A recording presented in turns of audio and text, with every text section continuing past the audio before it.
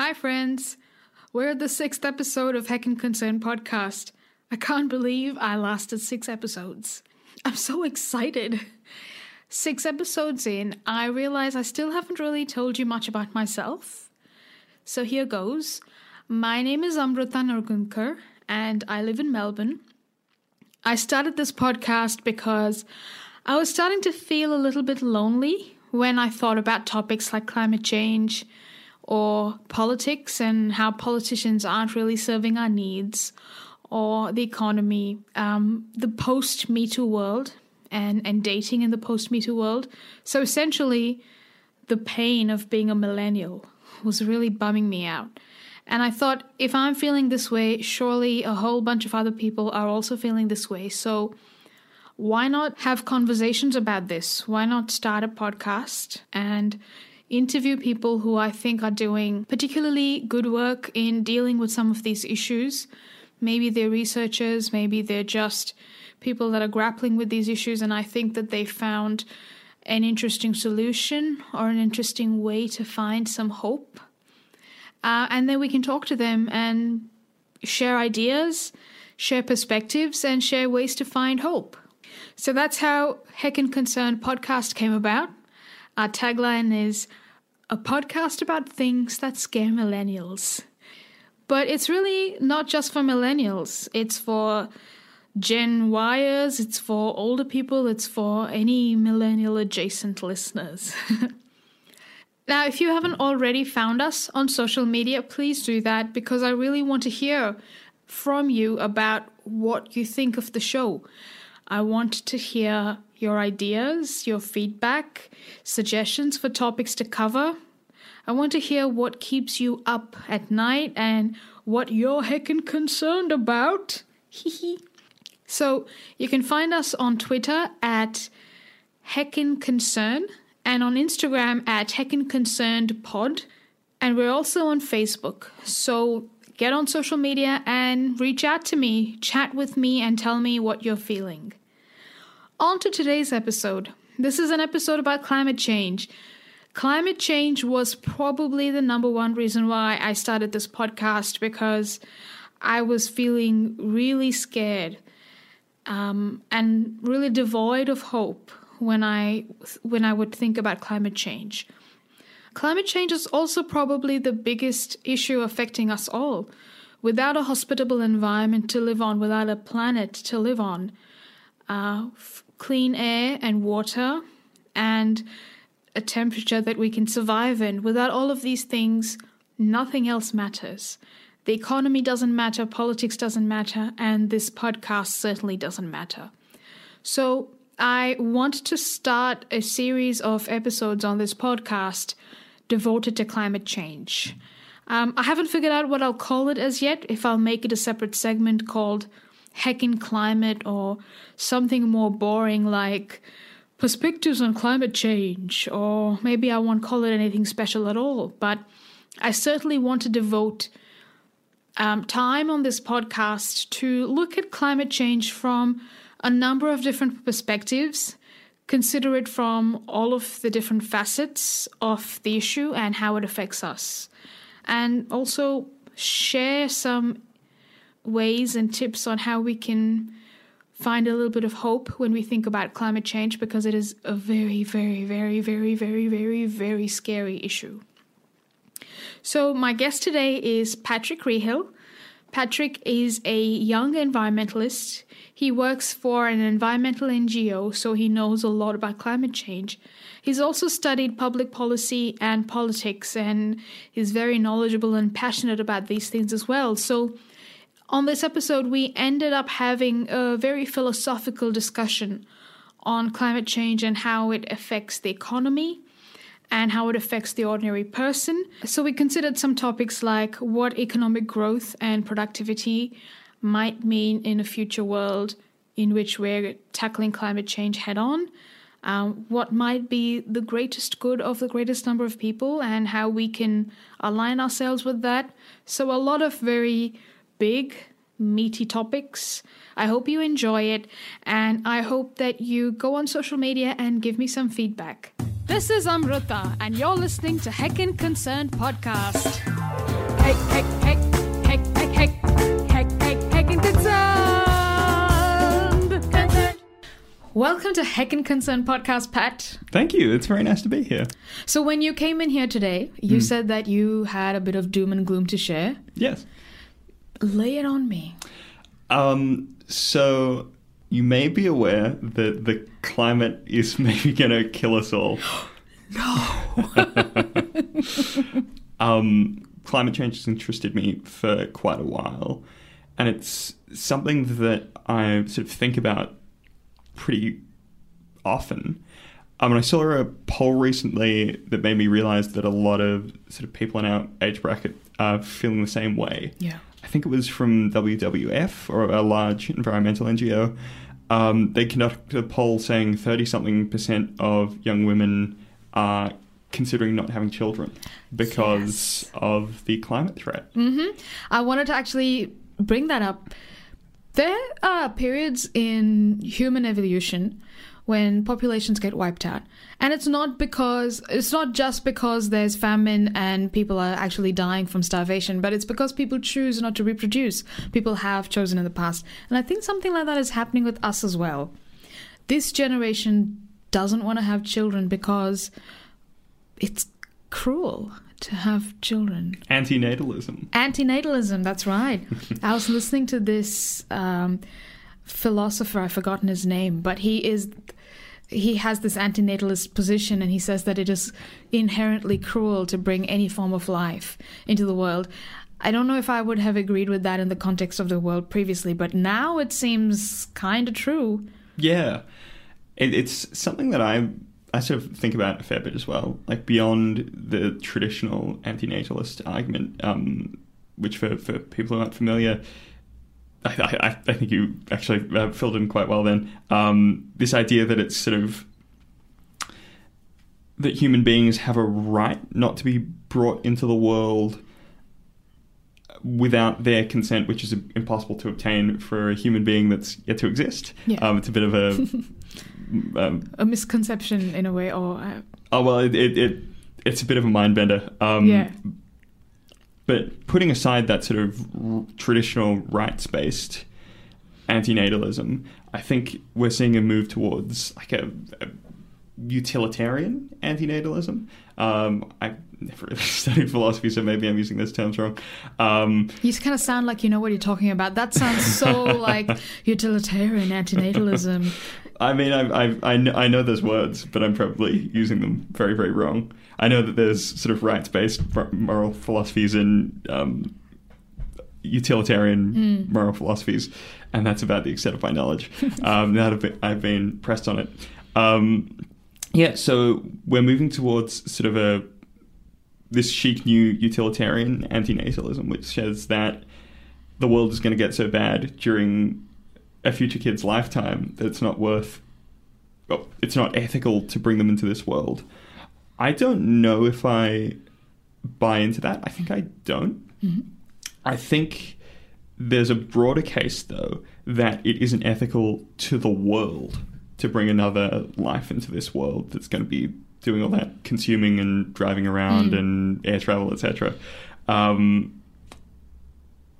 think that's a very interesting argument to me, at least. I don't see that they're very mutually exclusive, those arguments. It's cruel to the world because everyone's consuming resources, and thus it's cruel to the individual because resources are scarcer. When we were kids, I don't know about you, but I don't know if you were just a morbid kid. I was. I wasn't. I mean, I had a healthy obsession with the morbid, but by and large, I think I had a lot more hope as a kid. Growing up in the 90s, there was still this idea that I'm going to grow up and have an amazing future.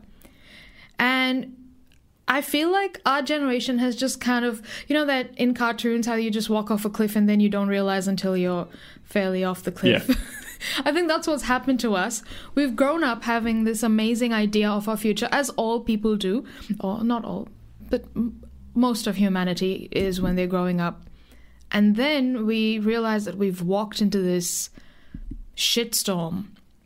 I feel kind of cheated that our parents didn't prepare us because they didn't know.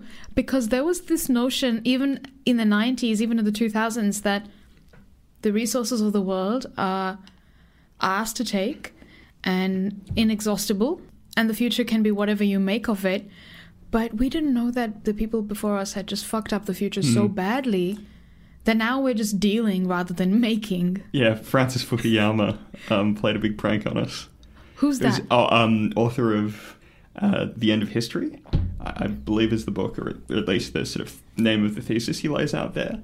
The idea was that essentially we'd gone through a lot of essentially endless conflicts by the end of the 20th century. There'd been brief periods, but there'd been sort of more years of massive Cold or Hot War than there had been of peace. And now sort of human history was at something of not an end point, but like a steady state, at least for a while. That we were in this sort of unipolar US-dominated world. We didn't necessarily have a good sense of this massive looming environmental crisis. And, you know, we just get to sit back and enjoy ourselves for a while. And maybe I remember the hole in the ozone layer was the big thing that I worried about as a child, which was pretty much solved by that point. It was, I remember, because we were taught at school that there's a, you know, when the concept of global warming at school was so rudimentary. There's a hole in the ozone layer. Chlorofluorocarbons are responsible for that, so ban CFCs. Which they did. And then suddenly everyone thought, you know, now the CFCs are banned. Everything was about just Greenpeace and save the animals and save the tigers. And so it was very tame, this idea of global warming. It was nowhere close to this raging apocalypse that we now know is upon us. And so this idea that, we've done something about CFCs, now we can rest, is, in a way, what you were talking about before. We were deceived.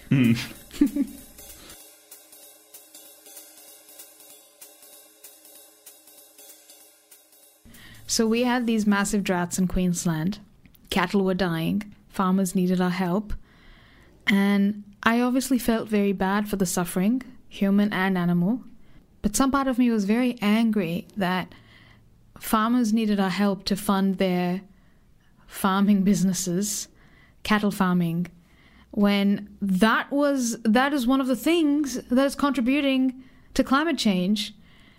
I was thinking it might be so nice to have some kind of exchange offer, like, we'll give you money to keep your cattle alive for the promise that you phase out your farming operations by X and X time and start growing food crops instead.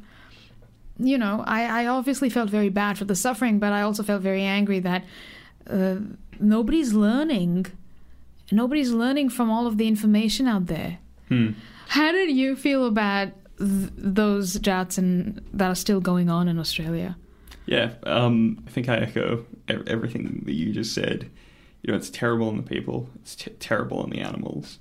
You know, we should have known better. We did know better. But I don't think that we can blame the individuals all that much. No. Simply because our government hasn't done anything. Yes. On this. I feel like it's very hard to expect individuals in our system to sort of get together and spontaneously change things without changes in the incentives that they face. And without a government changing those incentives, I think there's very little else that we can do. Something I've been thinking about a lot recently, watching all this Brexit shit happen. This is going to come back around, I promise. I've always sort of known that if a government promises something, it might not happen. I don't want to sound like a raging libertarian, because I'm not. Oftentimes governments just will promise something in, let's say, make an election promise, and it's just not a priority when it comes to governing, and that never happens. And I sort of knew that on the big ticket items as well, the sort of really important items of the day, that maybe governments might not keep their promises as well. But seeing the sort of sleepwalking into disaster that has been this Brexit process has really worried me, because I feel like we're seeing in that what's happening with climate. But it's really scary to me to see how a government can be so ruled by short-term thinking that something really, really important can be fucked up that badly. I feel like in climate, it's the same thing. We're making promises to environmentalists that we're going to cut down our emissions to not the ideal level, but, you know, a level where we could maybe muddle through. There'll still be, you know, countless additional deaths than there would have been had we limited it down. There'll still be sort of massive loss of natural heritage, but it's, you know, not as bad as it could be. But we're promising, you know, fossil fuel companies continued subsidies. We're promising mining conglomerates from overseas access to our resources. And we're promising climate deniers in the electorate that, you know, we aren't going to let these greenies take away all our jobs and our big cars and our hamburgers. This short-term thinking of the governments is beyond baffling. I mean, aren't these people in government human? Aren't they also breathing the same air that we are? Aren't they also worried about clean air and water? And they also have all heard all of these doomsday scenarios about forests drying up and becoming rolling walls of fire and floods and all of these things. And yet they're not doing anything. They're just focused on all of these superficial things like jobs, like, you know. Yeah, it's been commented on a lot before that climate change and a lot of other environmental issues are, you know, they're often called wicked problems or even super wicked problems. They're problems that for a whole variety of reasons are like kryptonite to our political psychology. You know, the worst effects are well in the future, whereas we get the benefits of polluting now. We can't see the harms really well. We can't, you know, say that any individual natural disaster was caused by climate change. We can't identify very easily sort of which people are having their lives shortened by air pollution and which aren't. It's a very tough issue to grapple with. And I don't know what we can do about it. I would say that it starts with not asking our leaders to be better, but asking us as an electorate to push harder. To elect better leaders. Yeah, and that's challenging because I think it isn't an issue of, you know, not having 50% of the population behind strong climate action. The issue is it has to be high enough to overcome, you know, the influence of the Adanis of the world, you know, the fossil fuel companies that have a lot of influence simply due to having greater political access than the normal person. I don't necessarily think it's a characterological failing in Scott Morrison or frankly even Bill Shorten that they're not sort of pushing for hard enough climate action. I think every one of us, sort of every day of our lives, prioritizes our own private benefit over the good of society. No, that's true. I agree. Yeah. So today I bought one of those fancy Red Rock Deli big bags of deli chips, cracked pepper and lime. It was $3.50. I did not need to eat that. It was on sale though, so usually a little bit more. So I thought I was practically making money off it. But that $3.50 that I spent on a packet of chips that I ate very quickly in one sitting, the benefit that I got from that $3.50 was so much less than it would be if I sent that money to, you know, a family in a developing country who earn less than $3.50 a day. You know, that's an extra day, 2 days wages to them. And yet I took that for myself because it's impossible to be entirely self, or at least, you know, you need to be a better person than I am. And I think a better person than most of us are to be able to properly prioritize the good of others over the good of oneself. And I think you see Scott Morrison especially, but particularly Bill Shorten in his sort of will he, won't he relationship with Adani.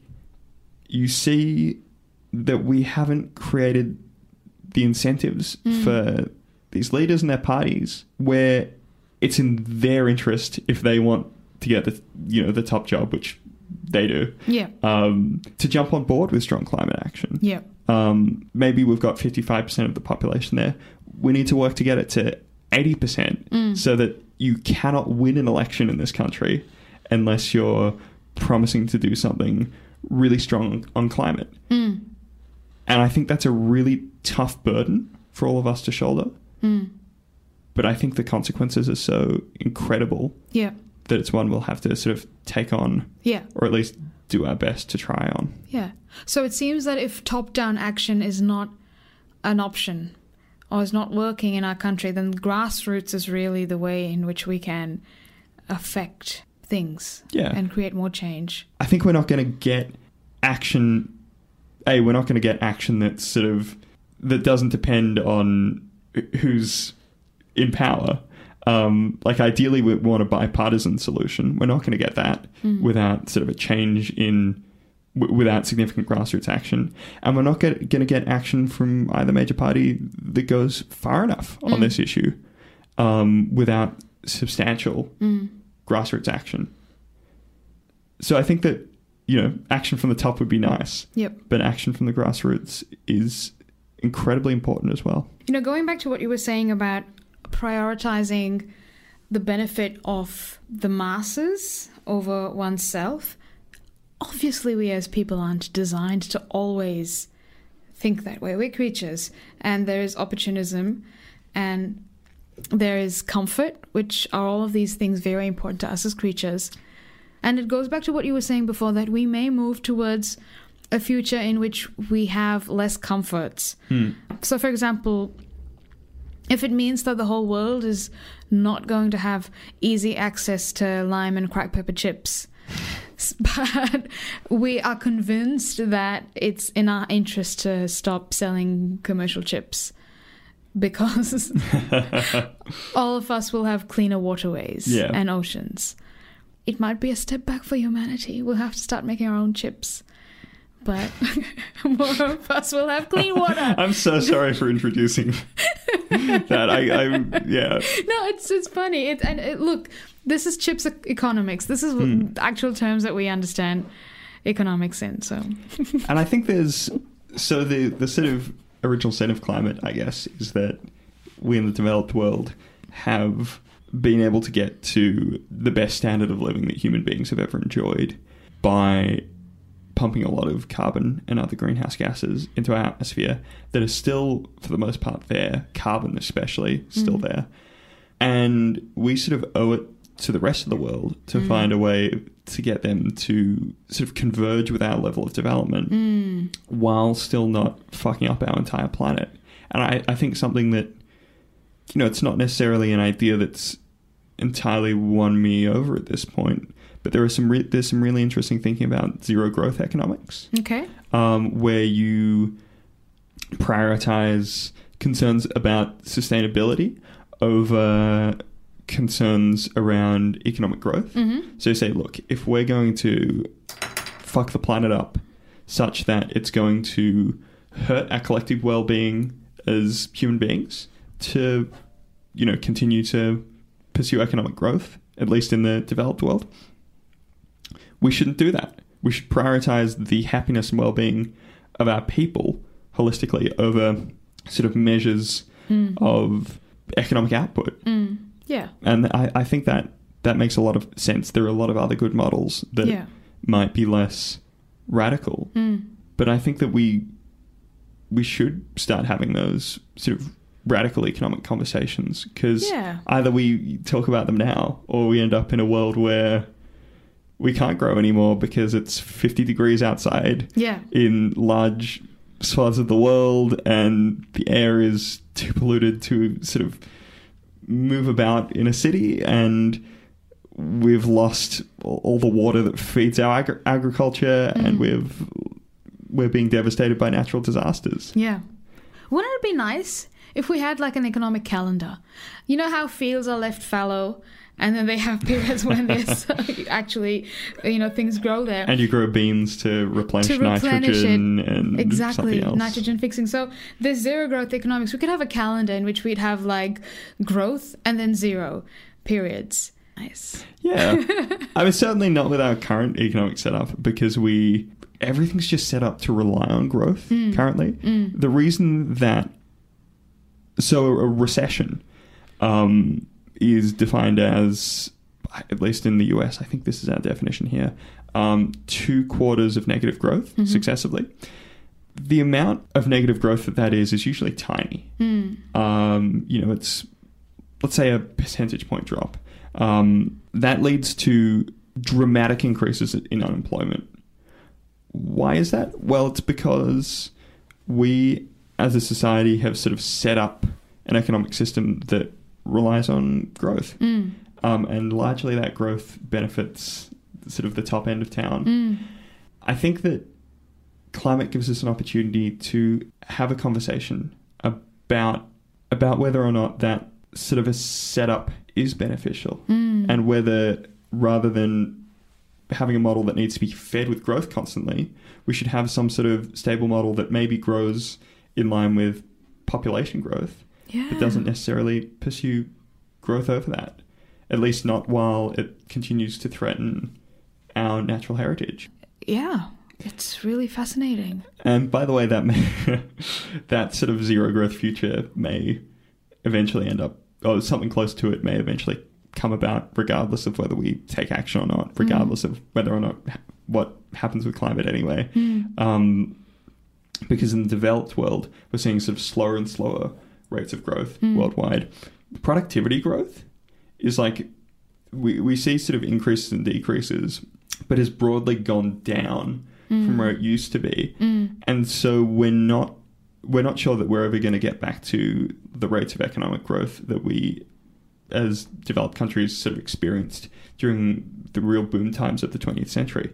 So maybe we're headed to a near zero growth economy anyway. Yeah. And we'll have to have these conversations regardless of environmental issues. And maybe we need our leaders, maybe we need the ideology to change, to phrase these things more positively as more desirable periods, rather than like calling it a recession and painting it negatively. I mean, it is hugely negative, though, under the status quo, just because we assume growth will continue, and because of that, we're economically, there's a real economic fragility when you don't have growth in place anymore. I think if you retooled the economy around the assumption that we wouldn't be growing as quickly, or that we sort of wouldn't be growing in per capita terms at all, suddenly, if you don't have reliable growth, you don't see a spike in unemployment and sort of general immiseration and economic anxiety like you do when there's a recession in sort of a growth-based economy.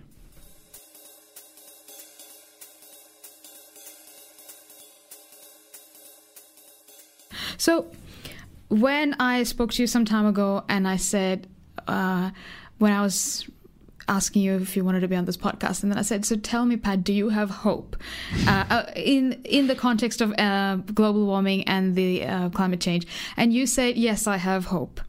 So can you tell me about that? What sort of hope do you have? What do you mean when you say, yes, I have hope? I'm very worried.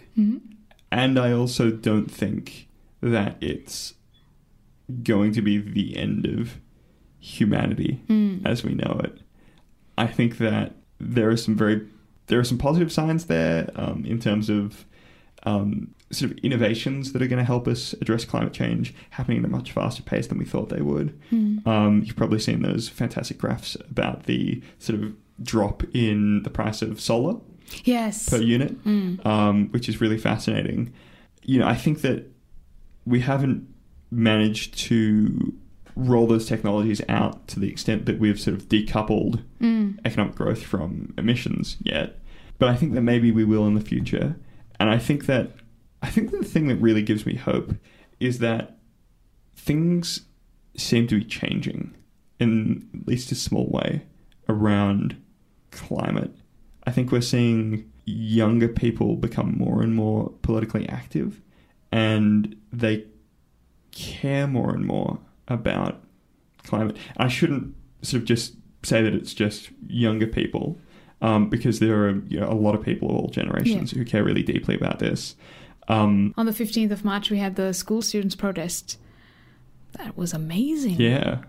When we were kids, we didn't know what was in store for us. But these children know. They're preparing themselves from such a young age. Yeah. Yeah. And we're seeing, maybe in Australia less, but there are interesting conversations happening in the US around the Green New Deal there. The Sunrise Movement in the US is doing fantastic work making that a thing.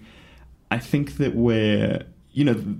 the Labour Party in Australia has moved to the left of where they were on these sorts of issues. But I think it's a really good sign that they're not backing away from climate action when, it's commonly conventional wisdom is that Rudd Gillard government's action on climate change really hurt their popularity. I think that sort of gives me a little bit of hope. And I think that, look, we're sort of just getting started on this issue. I think we should have gotten started a long time ago. If we'd started addressing this issue earlier, the cost of doing something would be substantially lower, and the end warming that we'll end up with would have been lower as well. But I'm really inspired when I see, those kids protesting for climate action. I'm really inspired to see people with Stop Adani earrings and bumper stickers. And I feel like as sort of the situation continues to get more dire, we're going to see more and more reasons for hope in the sort of great leaders that the climate movement provides us with, and in the sort of tremendous action that I'm very confident people are going to mobilise to take. Hear, hear.